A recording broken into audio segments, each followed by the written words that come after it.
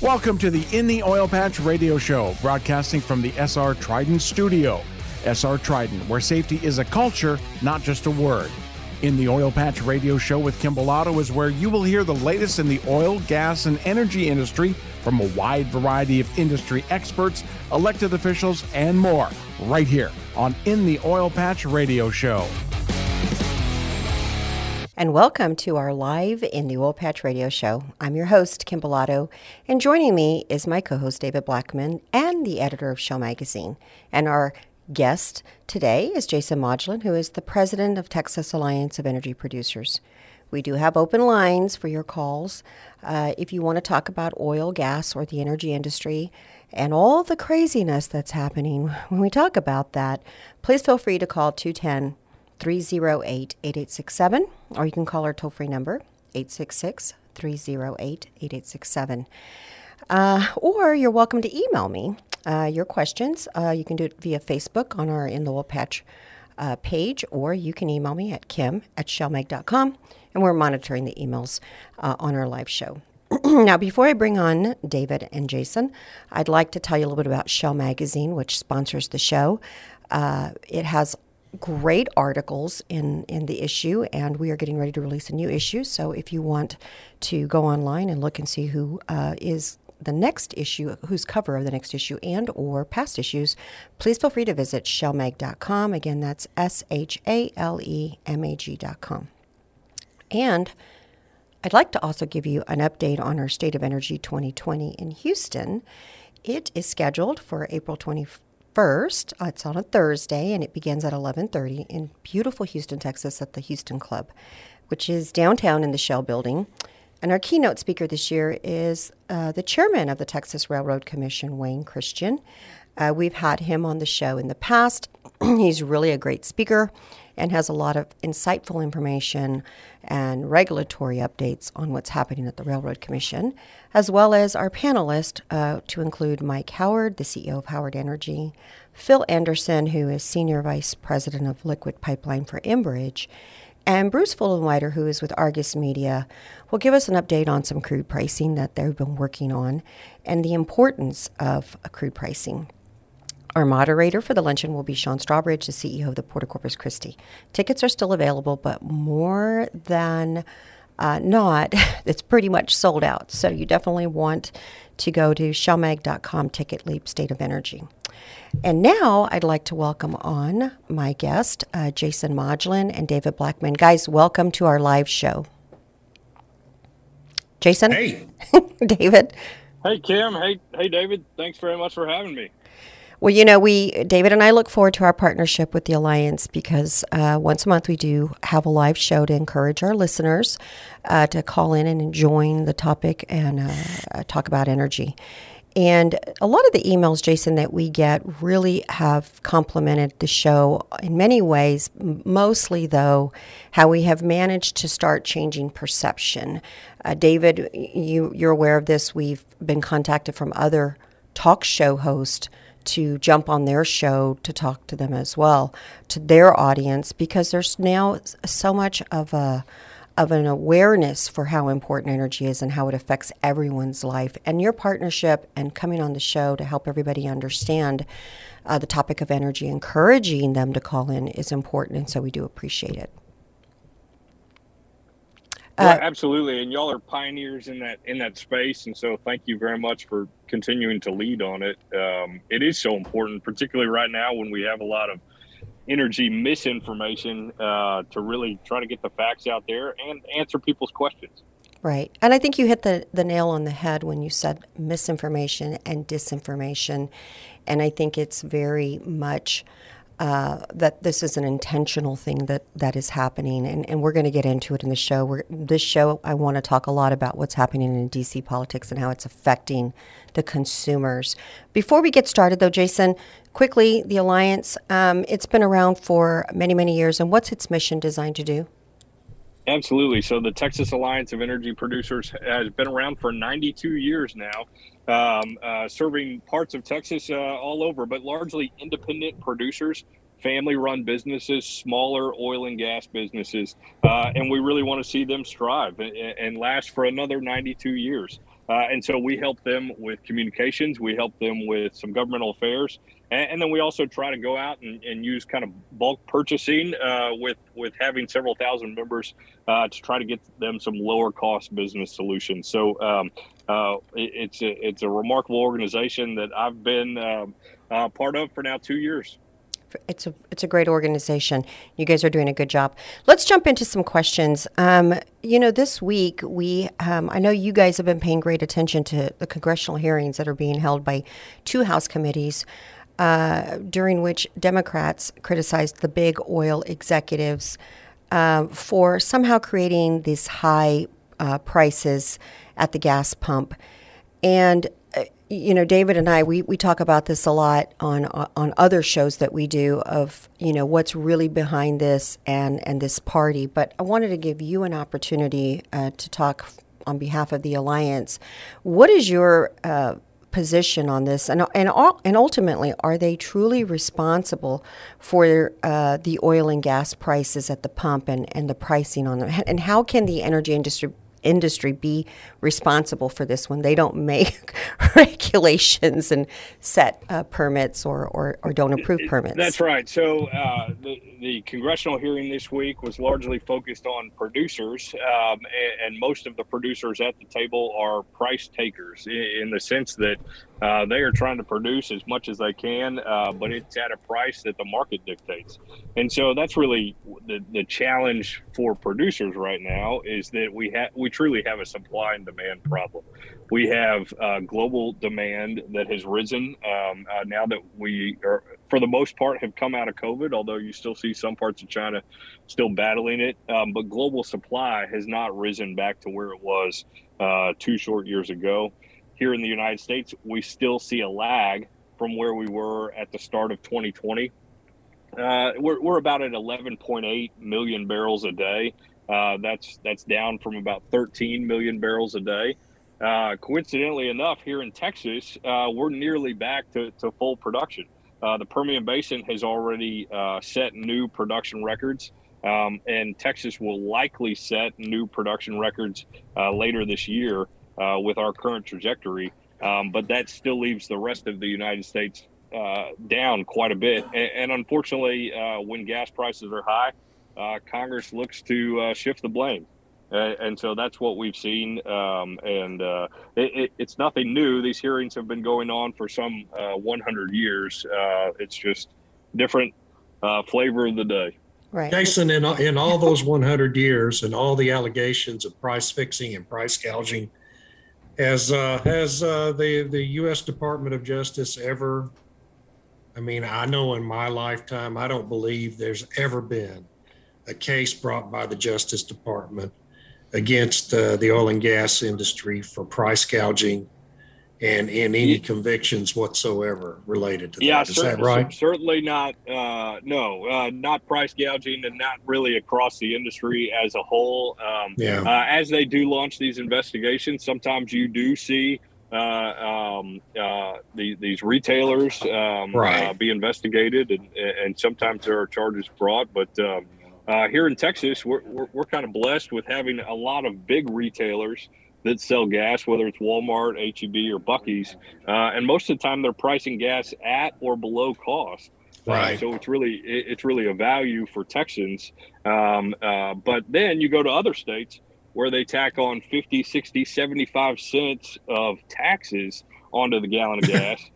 California. And California, Washington, and parts of the East Coast. And so that's really where consumers are paying it consistently is in those high taxes. So then, what you both are saying is pretty clear that they probably should not have had a hearing on the big oil executives and why the prices are so high. They should have looked to the retailers and also themselves, because they actually are setting all these regulations in place that are causing this. So it could have been like the state of California, David, like you said, that adds on a lot of extra taxes, and our federal government certainly is probably not going to take responsibility for not permitting or allowing permits to go through, Right. or Yeah, Kim, executive I orders think through Keystone Pipeline. Right. I think you're absolutely right on that. I mean, they could have pointed fingers at retailers, or they could have utilized.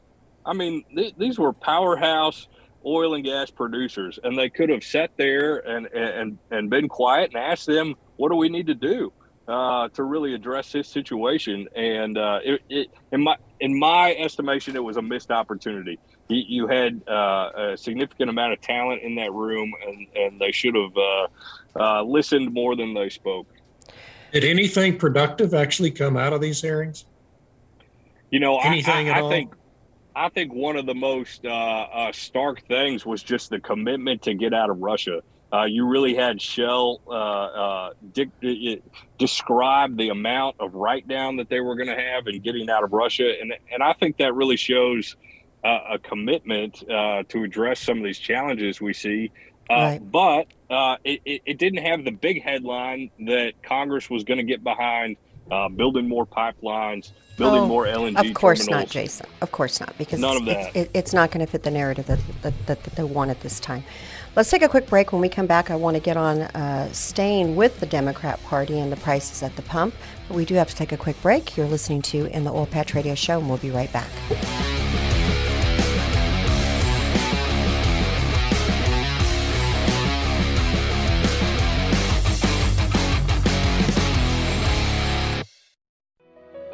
The Texas Alliance of Energy Producers has a rich and commanding history of fighting for the independent oil and gas industry. The Texas Alliance became a statewide organization in 2000 with the merger of two of the oldest oil and gas associations in the nation, the North Texas Oil and Gas Association and the West Central Texas Oil and Gas Association. Today, with more than 2,600 members, the Texas Alliance is the largest statewide association in the country, serving independent energy producers and associated industries. Through our efforts in Washington, D.C., and Austin, the Texas Alliance is focused on a better business climate for you. The Texas Alliance has a staff consisting of highly experienced senior staff and supporting consultants serving our membership.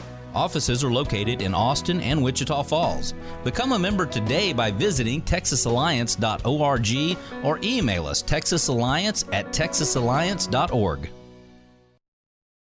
Remember this name, Oilfield Experts, to locate any part, anytime for your automotive or oilfield equipment needs. Oilfield Experts' specialty is those hard-to-find oilfield parts for your fleet maintenance needs, and we've been providing those parts and accessories to keep your tools turning since 1965. From the auto repair shop to the pump jack, call us for the right part right now. Write down this number, Oilfield Experts, 210-471-1923. Again, that's 210-471-1923, and visit us on the web at theoilfieldexperts.com.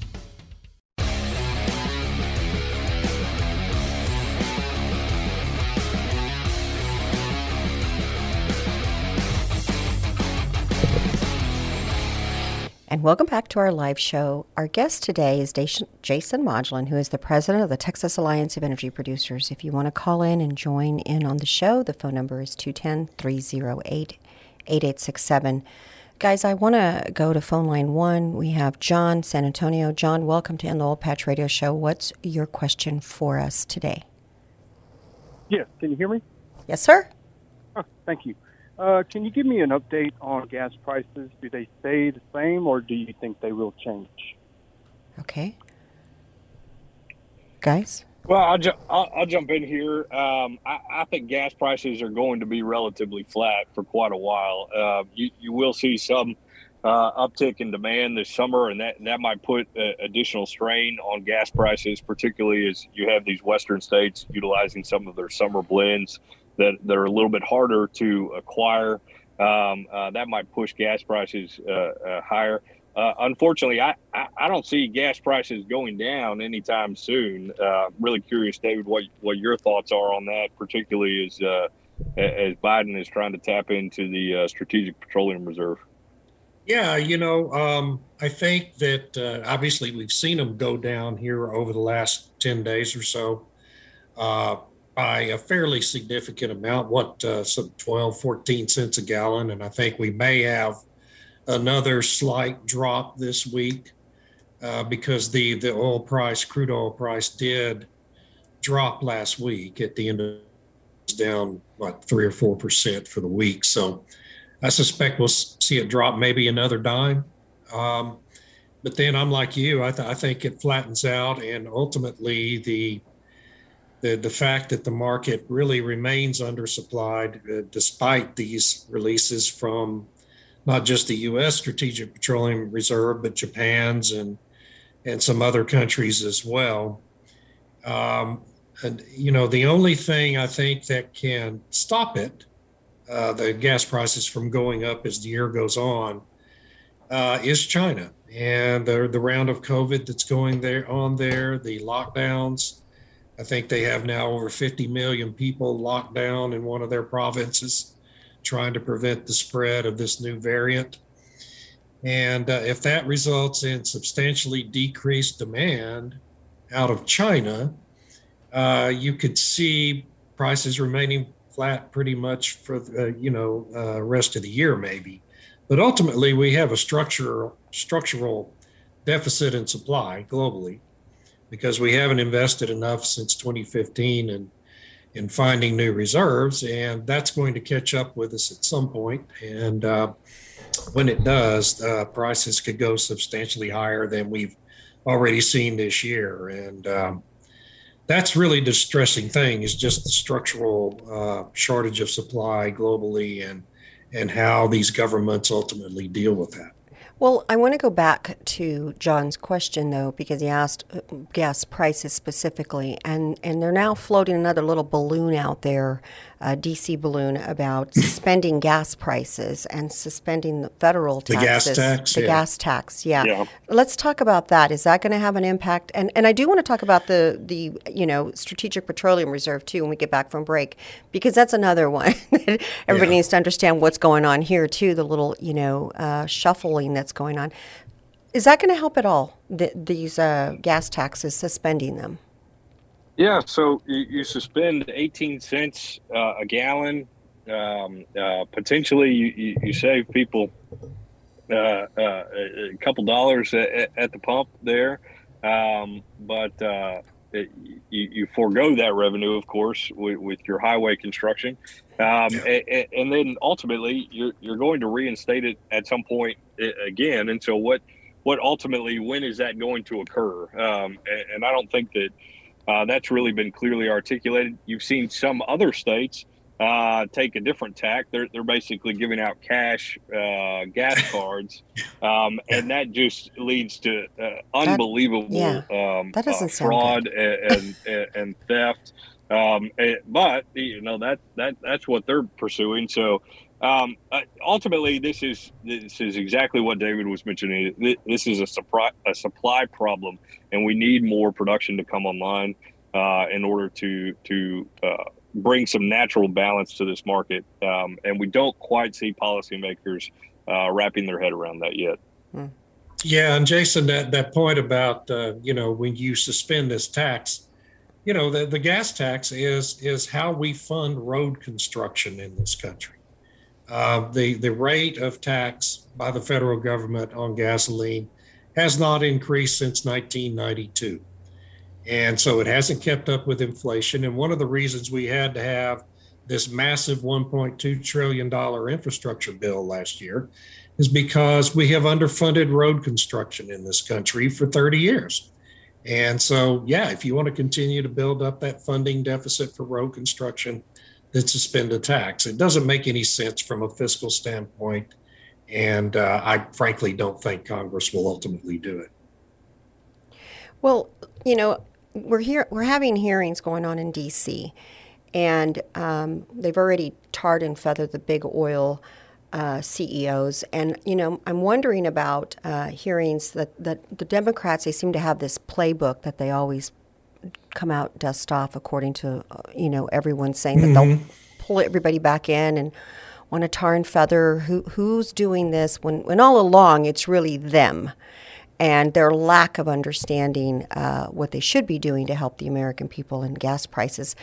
But I want to get back from break on talking about those hearings and what is that such a good investment in time and energy to be trying to villainize people or oil executives who really don't have anything to do with what's happening. It's their policies that they're setting.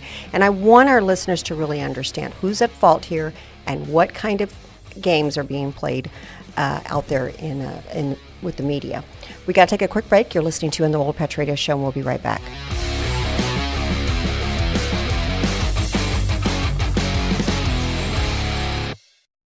SR Trident is a veteran-owned and operated industrial construction company. Established in 2012 by co-founders Stephen Snyder and Ryan Berthold, SR Trident has positioned itself as an expert in the industrial construction sector. With mounting business expansions, they've assembled a team of skilled, experienced, and able individuals who are dedicated to meeting client needs as they evolve. SR Trident's safety record is impeccable as they've won a number of awards, including the ABC National Safety Excellence Award in 2020. With exceptional leadership and experience driving their gains, SR Trident can tackle any project and are ready to let their talent be the driving force in the energy industry.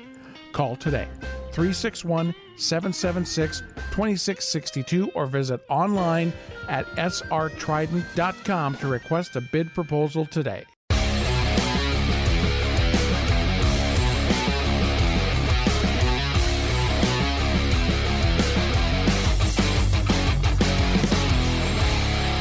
And welcome back. You're listening to In the Oil Patch Radio Show. This is our live show in which my co-host David Blackman, the editor of Shell Magazine, and Jason Modulin, president of Texas Alliance of Energy Producers, join me for taking questions live on the air. If you're interested in joining our show, you can call 210-308-8867. Hey, Jason, I know you have some of the corporate producers in your membership at the Alliance, but you also represent, and really most of your membership is made up of these privately held companies, some mom and pops, but also some pretty sizable privately held companies that are really increasing their drilling this year. You mentioned that Texas is already pretty much back in terms of reaching our pre-COVID levels of production here in the state. And a lot of that has been driven by those privately held companies, right? Now, I just wanted to give you a chance to kind of talk about why that's happening, why it's different. Being in the business is kind of different right now. The pressures from external sources are different on a privately held company than on these big corporate producers. Well, I think you've hit the nail on the head that there are different factors facing different size companies and whether they're publicly traded or private. Certainly with these high prices, you have always seen producers respond by drilling more wells, by upping their production, and essentially driving those prices back down to appropriate levels. The cure is always high prices cure high prices. Now we have certainly our larger publicly traded companies in the United States much more subject to climate considerations, to investor pressure, to return profit, to return free cash flow. And so the dynamic has changed pretty substantially on Wall Street from where it was, we want to see your proven reserves, we want to see your barrel count per day, to now we want to see cash come back to shareholders and really compensate shareholders. And so it was an interesting dynamic. Kim led off with kind of the question about the hearing. Just 6 months ago, you had a representative out of Silicon Valley talking about why can't you be more like your European counterparts and start doing away with your oil and gas production? And then this exact same representative had the exact opposite take this time. Why won't you increase your production in spite of your investors, in spite of Wall Street saying that you need to return a profit, that you need to return shareholder value back to Wall Street and ultimately to the American people? It's teachers, it's government employees, it's pension funds that are invested in these companies. And so that's really It was disappointing to see the back and forth in D.C. Yeah, and that's such a great point, because when you really get down to it, where the corporate producers are concerned, there's, in a time of high prices, yes, their profits are up. They're more profitable when prices are higher, obviously. So what can they do with those excess profits? Really, there's three things they can do. They can either drill more wells, which the Democrats don't want them to do, or at least told them last November they didn't want them to do. They can return profits to their investors, right? Or they can engage in stock buyback programs like some of them are doing. And the Democrats have criticized them in the last 6 months viciously for doing all three of those things. Well, they have to do something with the money.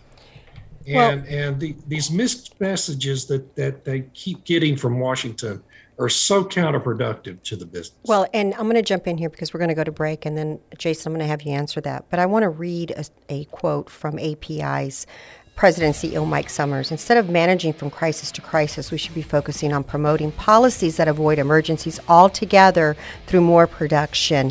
And America has a history of stepping up and doing it again and again. When we get back from break, Jason, I want you to comment on that, and then I want to try to get back on the hearings. You're listening to In the Oil Patch Radio Show, and we'll be right back.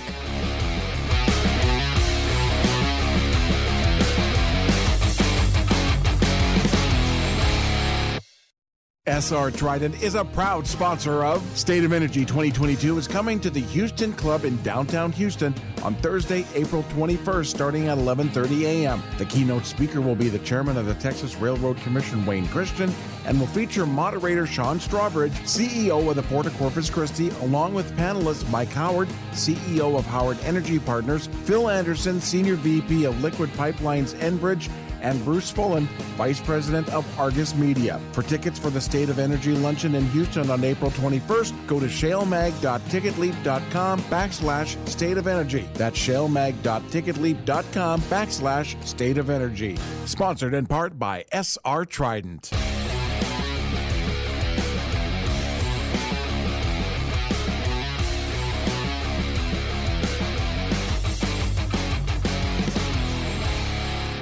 And we're back. You're listening to In the Oil Patch Radio Show, and this is our live show. If you'd like to join in, you're welcome to call 210-308-8867.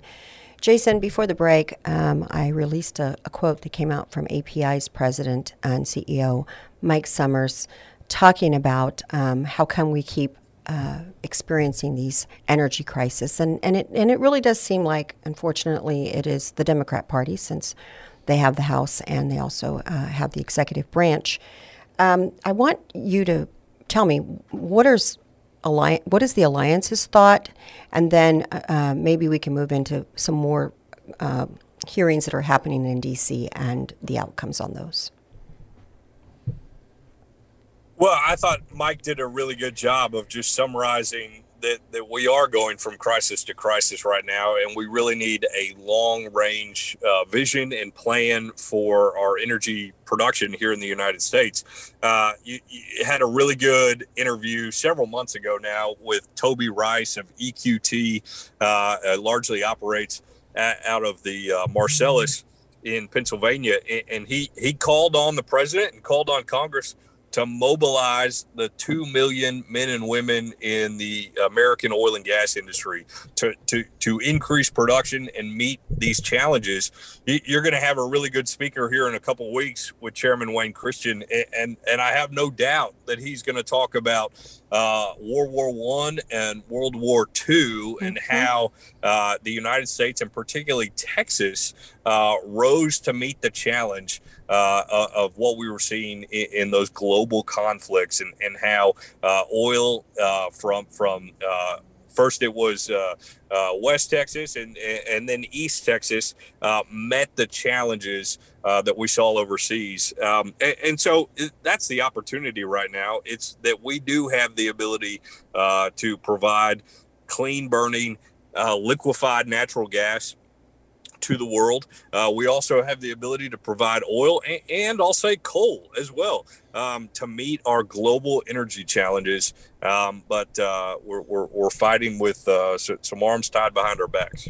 David, I know you and I talk a lot on our show about the strategic petroleum reserves. I want you to get on that topic because what Jason is mentioning is World War I, World War II, and what happened there. And I know you and I go back and forth talking about this. We do. Go ahead. Well, Jason, we mentioned it earlier in the show, this 180 not billion. Thank God it's not the billion. Yeah.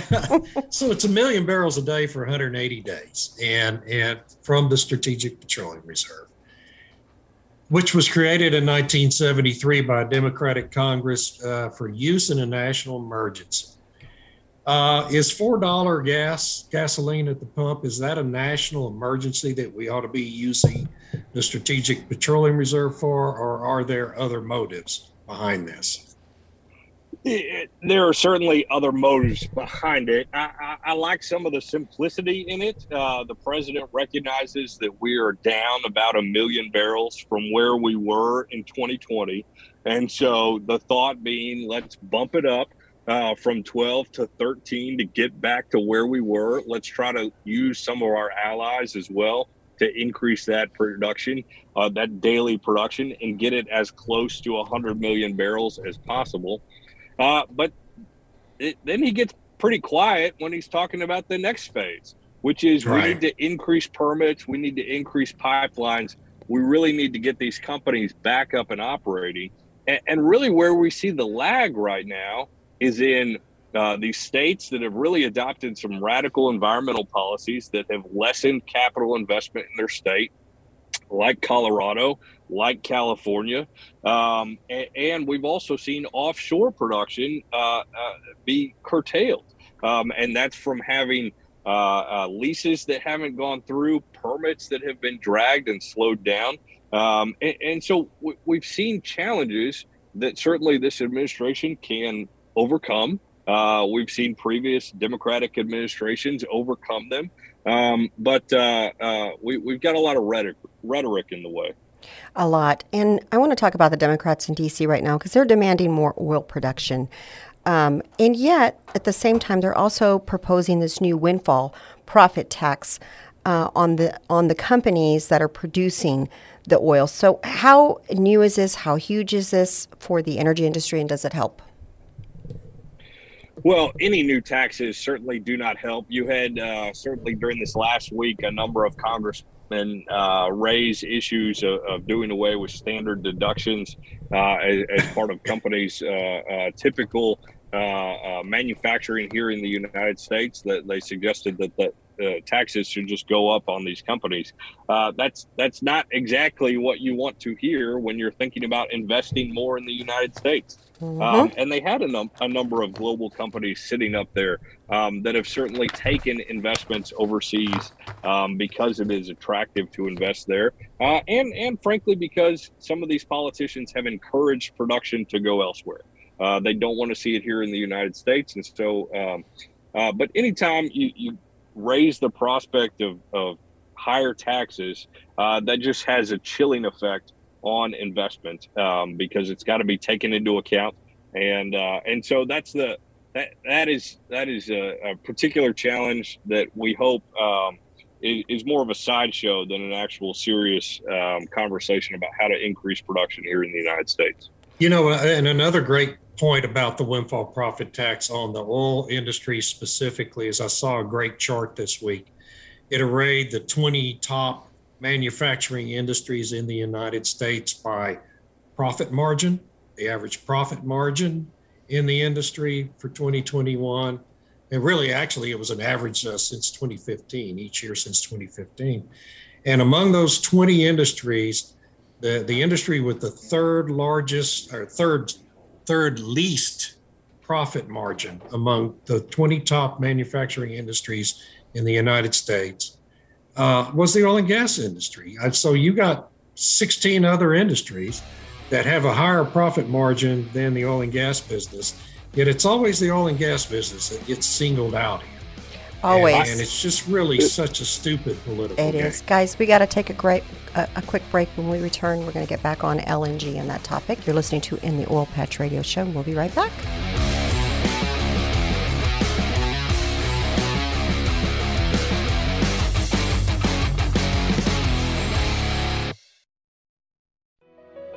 The Texas Alliance of Energy Producers has a rich and commanding history of fighting for the independent oil and gas industry. The Texas Alliance became a statewide organization in 2000 with the merger of two of the oldest oil and gas associations in the nation, the North Texas Oil and Gas Association and the West Central Texas Oil and Gas Association. Today, with more than 2,600 members, the Texas Alliance is the largest statewide association in the country, serving independent energy producers and associated industries. Through our efforts in Washington, D.C. and Austin, the Texas Alliance is focused on a better business climate for you. The Texas Alliance has a staff consisting of highly experienced senior staff and supporting consultants serving our membership.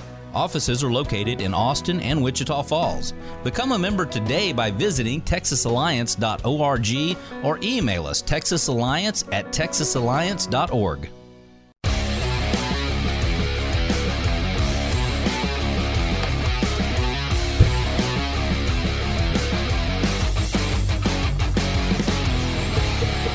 And we're back. You're listening to In the Oil Patch Radio Show. Our guest today is Jason Modglin, the president of Texas Alliance of Energy Producers.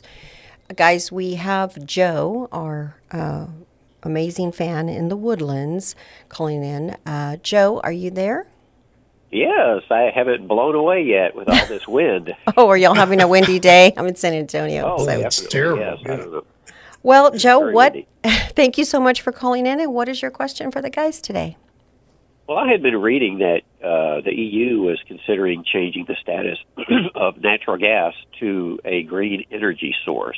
And, you know, what is the status of that so far? And do you think the United States would change along with that, especially with the Biden administration? Good That's the question. question. That's a great question. Thanks for asking it. David? Yeah, so that's a policy proposal that I believe has been tentatively approved and is just waiting on final approval by the European Commission that would classify natural gas as a green approved fuel source for green investment purposes. It has to do with the EU's regulation of the banking industry in Europe. And yes, I mean, obviously gas is a green energy source. Come on. And it just makes sense, particularly in light of the crazy energy crisis the continent is facing at the moment. It makes perfect sense, and it's something that I'm assuming will get final approval. Jason? Well, I think you're absolutely right. It wasn't that in that same proposal where they added missiles and bombs as well as qualifying as a green proposal, so that banks could really pad their investments and show how green they are and how compliant they are with some of the ESG goals and mandates. This seems insane. It's pretty laughable. I mean, you're absolutely right. As they are shutting down zero carbon energy in the form of nuclear, they're relying more and more on wood and heating oil and the burning and of coal. coal. Yeah. And that is So it so only wonderful for makes the environment sense. compared to natural, Oh, LNG. It's crazy. These people are it's nuts. It's terrible. It is awful. And speaking of that, David, I know you had a question on LNG. Let's get to that. Well, yeah, Jason. So President Biden 2 weeks ago made this commitment for the U.S. LNG industry to basically quadruple its deliveries to Europe by the year 2030. As you said a little bit ago, what he didn't mention was whether or not his administration was going to speed up the process of approving permits for things like pipelines and all the new LNG facilities, export facilities we're going to need in order to meet that commitment. Do you think that's a viable commitment for the president to make for our LNG industry? Well, I hope that they continue to push forward on new permits and new pipelines. We certainly saw some good, positive things happen there. Shortly before he made that commitment, they did greenlight two new trains out of the Gulf Coast. And then FERC, the Federal Energy Regulatory Commission, walked back a rule proposal that they had, which would have had really a chilling effect on new investment in LNG. It also was going to be devastating to building new pipelines into the Northeast. You know, a quick way that we can increase LNG on the global market is simply to build pipelines into New York, because that means that then they stop buying it from the rest of the world and there's more to go around. Now, I don't know that the president has the ability to dictate to private companies, you can no longer sell to Asia, to Japan, to parts of the world that truly India are trying to get more LNG in favor of Europe. But look, here's a golden opportunity for American producers to meet energy demand around the world. And it's going to happen in some exciting places like Corpus Christi and Houston and other parts of the Texas Gulf Coast, along with Louisiana. So we should take advantage of it. Right. You know, Jason, we've asked a lot of questions today. A lot of them have been sarcastic because it's really tough to try to take this administration's energy policy seriously. Because half the time they say something and there's nothing behind it that tells an operator how to get there or how do we do this. And it seems like their policies are one disaster after another. And quite frankly, I'm going to say it, this administration is a disaster. That's my thoughts. But what can we do to turn this around? I'm assuming you're going to tell us wait till November when hopefully the Republicans retain the House. What do you think the energy industry can do to avoid this? I think the energy industry is trying very hard to meet this administration where it is, trying to lower emissions, trying to increase production. What we're focused on in the Alliance is trying to eliminate some barriers that we see to increased production. That kind of starts with steel. And so we've seen certainly tariffs here in the United States lessen the ability for foreign steel to get into the country. We haven't quite seen domestic steel ramp up. We would love to see our domestic producers increase their steel production. So the administration can focus on things that are not necessarily oil and gas, but will have a direct benefit for oil and gas. And so we're trying to give them some options there to say, even if you're going to continue down this path of beating up on oil and gas, let's focus on critical infrastructure. Let's focus on steel. Let's focus on streamlining some permits and making sure that when companies are ready to build things, that the administration is not dragging its feet or is just obstinate and refuses to see capital investment in the United States. You won't see that in the headlines. You won't see that certainly in the rhetoric. But hopefully we're able to continue to move the ball forward because we have a tremendous opportunity in this country if we only reach out and seize it. Right. It's always the oil and gas that saves the day. Jason, real quick, you guys have an upcoming golf tournament. Where's it at and when is it at? That's right, April 25th. April 25th in Wichita Falls. We're playing golf there, a sandbagger scramble there at the Wichita Falls Country Club. And so we're looking forward. It's really been a long time coming. We were shut down with COVID and other measures and really haven't been able to get out there and play golf with our members. And so we're excited to get together April 25th in Wichita Falls. And certainly more information is available on our website and have a few more events over the summer and then really culminating in our September annual conference. We'll be back in Fort Worth at the Hotel Drover. Look forward to having you and David there. I think we'll be doing a live show there. Yeah, we'll be doing a show from there for sure. David and Jason, that is all the time that we have. But for more information on your upcoming golf tournament or to join the Alliance, they can come to our website and click on a banner ad. They can also go to your website. They can go to your Facebook page and like it and get the information there. It's once again, Jason, thank you so much. President of the Texas Alliance of Energy Producers. David, thank you also for joining me today on our live show. And we look forward to talking to you guys next week.